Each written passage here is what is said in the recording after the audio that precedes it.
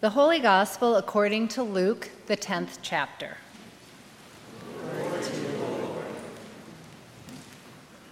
Now as Jesus and his disciples went on their way, he entered a certain village where a woman named Martha welcomed him into her home. She had a sister named Mary, who sat at the Lord's feet and listened to what he was saying. But Martha was distracted by her many tasks. So she came to him and asked, "Lord, do you not care that my sister has left me to do all the work by myself? Tell her then to help me." But the Lord answered her, "Martha, Martha, you are worried and distracted by many things. There is need of only one thing. Mary has chosen the better part, which will not be taken away from her." The Gospel of the Lord. Praise you, Christ. My dear brothers and sisters, I bring you grace and peace from God our Father and from our Lord and Savior, Jesus Christ. Amen. Amen. So the Gospel that we just had read for us by Anne comes from the 10th chapter of the Gospel of Luke. It's the famous story of Jesus visiting the house of Mary and Martha, where Martha's doing all of the work and Mary isn't. And so we come to church on a day like this, and my sense is, although Rachel did a nice job of taking a different direction, we assume that we're going to hear, stop being so worried, quit being so busy, and be more like Mary, and bow down at the feet of Jesus, and listen to what Jesus has to say in prayer, and pray and be more contemplative. That is, I think, a overly simplistic reading of that passage, and it's worth considering it. However, as you will hear this morning, I actually want to use that passage to go in a slightly different direction. Before I get to that, though, I will say that as I read it this week, for whatever reason, I read it a little bit more as a father of children who are not always interested in doing chores. Anyone have children here? Or siblings, maybe? And I mean, you can imagine either with your own siblings or with your children, when you invite them or ask them to do a chore, you can just hear in Mary and Martha, Martha complaining, "Well, why aren't you helping, Mary? I don't have to do all the work," right? Which brings up a totally unrelated thing other than it has to do with parenting. And I'm going to tease a little bit my youngest son, Andrew, who's here. Andrew, I apologize. I hope you don't need too much therapy in the years to come. But last night before worship, I had sent Sam and Andrew out to do a little a chore. I needed them to buy a gift card for someone, so I gave them one of my credit cards. This is the note I get before worship from Andrew on my phone, a text. He says, "Is it okay if we spend a little money?" And I said, "On, ... And his response was, "Your credit card." And after I clarified, "No, I mean, what are you planning to spend money on?" his response was, "Oh."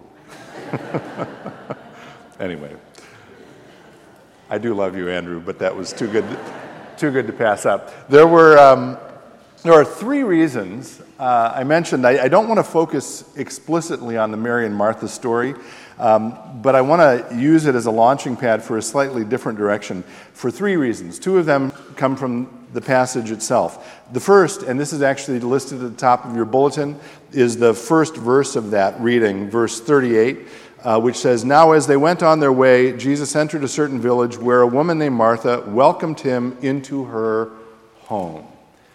And so it got me thinking about home and what does it mean to be home. The second thing from the passage is actually from the larger context of where we find this passage. And it comes, interestingly enough, in a very long section of Luke. It's actually 9 chapters long. It starts in the chapter immediately before this one, in chapter 9, goes through chapter 18, and it's called the travel narrative of Luke. And it starts when we're told that Jesus set his face towards Jerusalem, right? And so for the next 9 chapters, including in this visit to Mary and Martha's house, we have Jesus traveling, making his way to Jerusalem, which is why, by the way, in the prior chapter 10, earlier in chapter 10, Jesus sends out those 72 ahead of him. That's not just so that those 72 can share God's love with the people they encounter. They are actually going out to help Jesus figure out what his path is going to be as he makes his way to Jerusalem. He's figuring out where those disciples of his are well received and where they aren't, and that's going to help him decide how he actually travels. So from the passage itself, we get an emphasis on home and a reminder of travel. And then in my own life, some of you may know this, but some of my family and I were on a trip recently to Italy. Our oldest son, Luke, will be a senior in college this coming year, and he did a little study abroad earlier in May and June in Italy. And we thought, oh, well, this would be a great opportunity for us to go over and visit him. So my wife, Amy, and our youngest son, Andrew, and I went to see him. Sam, who is here this morning, will have a chance to do his own study abroad later. He's still a little annoyed with us that he didn't come along. He had to do some other things this summer. Anyway, we had a wonderful time, and there are a couple of things from that trip that I want to lift up this morning that I do think are related to our life of faith. Luke, I mentioned, was based in Florence. That's where he studied for most of the time. He did some trips a few other places, day trips and that kind of thing. We were in Florence in a place called Cinque Terre, and then we ended our trip in Rome. So I want to recount a couple of events from Cinque Terre and from Florence. The first from Cinque Terre. Has anyone been to Cinque Terre? A few of you. So Cinque Terre it's actually a national park now in Italy. It's on the western coast of the country. It's made up of 5 charming, beautiful little towns. Even if you've not actually visited there, I am almost 100% certain that all of us here today have seen images from Cinque Terre. There are these iconic shots of charming homes that are brightly colored that make their way up the steep cliffs off of the Ligurian coast. And you've seen them, I'm sure, in posters and other places. Anyway, we stayed in a town called Manarola there. About 200 people live there, but thousands come every day to tour. And while we were there, we went out on a boat recommended to us by the place we were staying. Nothing fancy. It was owned by a local young gentleman named Dario. Dario, if you ever find your way to this sermon, which I don't know how you would, but on our streaming service or YouTube, thank you for a wonderful visit. Dario was an amazing host. Again, a very simple boat, but he took us out, and we were able to sort of tool along the coast and see the 5 towns from the ocean, take a dip in the water. And it's just stunning. It's breathtakingly beautiful. And so at one point I said to Dario, his English wasn't great, but I said to him, Dario, and he's from Manarola, that's his hometown. I said, you have a beautiful home. And I expected him just to respond by saying, thank you, I do. But instead he said something much more profound. What he said was, thank you, I do have a beautiful home, but I've discovered that in order to appreciate how beautiful your home is, you have to go away from it for a while and travel and then come back. So the first thing I want to say this morning, it's a very simple but a profoundly true statement, is that we, in my family, had a wonderful time in Italy. We made memories that will last a lifetime, but it was wonderful to come back home. And for me especially, it was wonderful to come back home to this place, to St. Philip the Deacon. And so I just want to say this morning, thank you, thank you, thank you to each and every one of you for making this such a wonderful home. We are all blessed beyond compare by the community of St. Philip the Deacon, and for my part, I'm grateful to you for making it such a wonderful place. Can I get an amen to that? Amen. Oh, a little applause, too. Just a very little, though. Seriously, it's something we should not take for granted, and sometimes going away for a bit helps us to be reminded of the beauty of our own home. So that's the first thing I want to say. The second thing comes from a little bit of our time in Florence. Has anyone been to Florence? More people have been to Florence. And Florence, as you may know, it's this amazing center of Renaissance art and culture. It's really, in some ways, the beginnings of the Renaissance in all of Europe. The art there, the culture, the history is absolutely unbelievable. And in the center of town is the cathedral.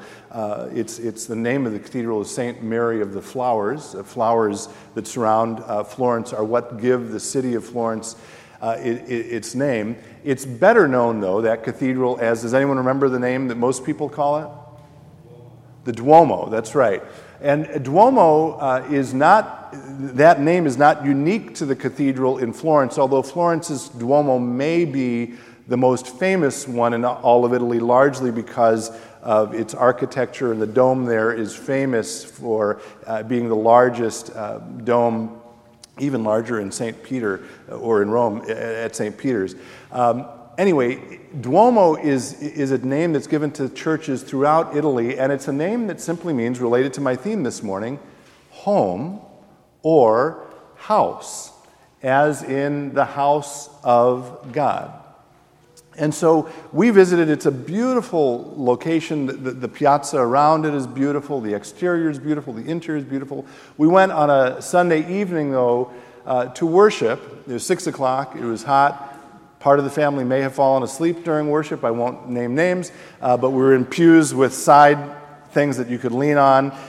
Anyway, we had a wonderful time. I don't really speak a lick of Italian other than ciao, even after a couple weeks there. And so I didn't really understand a word that was said during the service, but I will tell you that in that service, listening to the priest, who had this very warm and welcoming approach, both Amy and I commented on this. We felt very welcomed. We felt like we were being invited back home.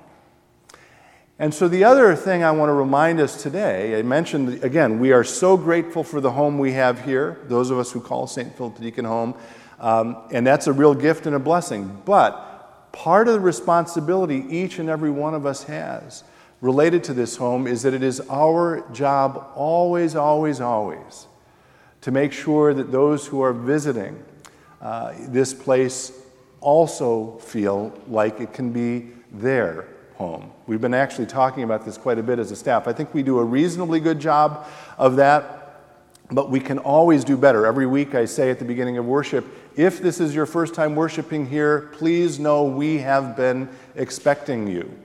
And that is true. We have been. But we want to make sure that in all kinds of ways that the people who visit us actually feel that way, the way that my family and I felt when we were welcomed into the Duomo. Part of the lesson I learned at the Duomo also has to do with church as a physical space. It is true that the church is primarily the people of the church, but we gather in places, and the places are important. And on the exterior of the Duomo, they had some scaffolding up on one section, and we asked our guide about it. We said, are they cleaning it or something? And he said, yeah, they're cleaning that section, and then when they're done, they'll move the scaffolding to the next section where they'll clean and do some repairs. And he said they just continually make their way around the church, and they make it all the way around the circumference of the church every 8 years. Continuing to make that church a welcoming place to others. And so I want to lift up, again, I've already thanked you for making this a wonderful home, but I also want to say thank you to everyone who's making possible the renovations we are doing through our summer project in the mid-level and our administrative space. Again, I mentioned in my welcome, I'm guessing many of us here at St. Philip don't even know we have a middle level. I promise you when the renovations are done, you will know that. And I am absolutely convinced that those investments we're making in our physical plant will pay all kinds of dividends and bear all kinds of fruit for everyone who comes into this, our home, for many years to come. So to those of you who are making that possible, I want to say a very clear and very full-throated and strong thank you, thank you, thank you. We're halfway through this appeal that's making that possible. If you aren't yet participating, I encourage you to consider being part of that. It's a really important moment in our life together. So a couple of simple observations from my own travel over the last couple of weeks. If you find yourselves traveling this summer, maybe you already have traveled, my prayer for each and every one of you is that when you come back to this place, you will find that you are coming back to your home. Will you join me in a word of prayer? Good and gracious God, you do invite us home in all kinds of ways, including through the amazing gift of this community of faith. We thank you for helping to make it our home, and we pray that you will open our hearts to those who come here so that they also can find that it is their home as well. In all this we pray in the holy name of Jesus. Amen.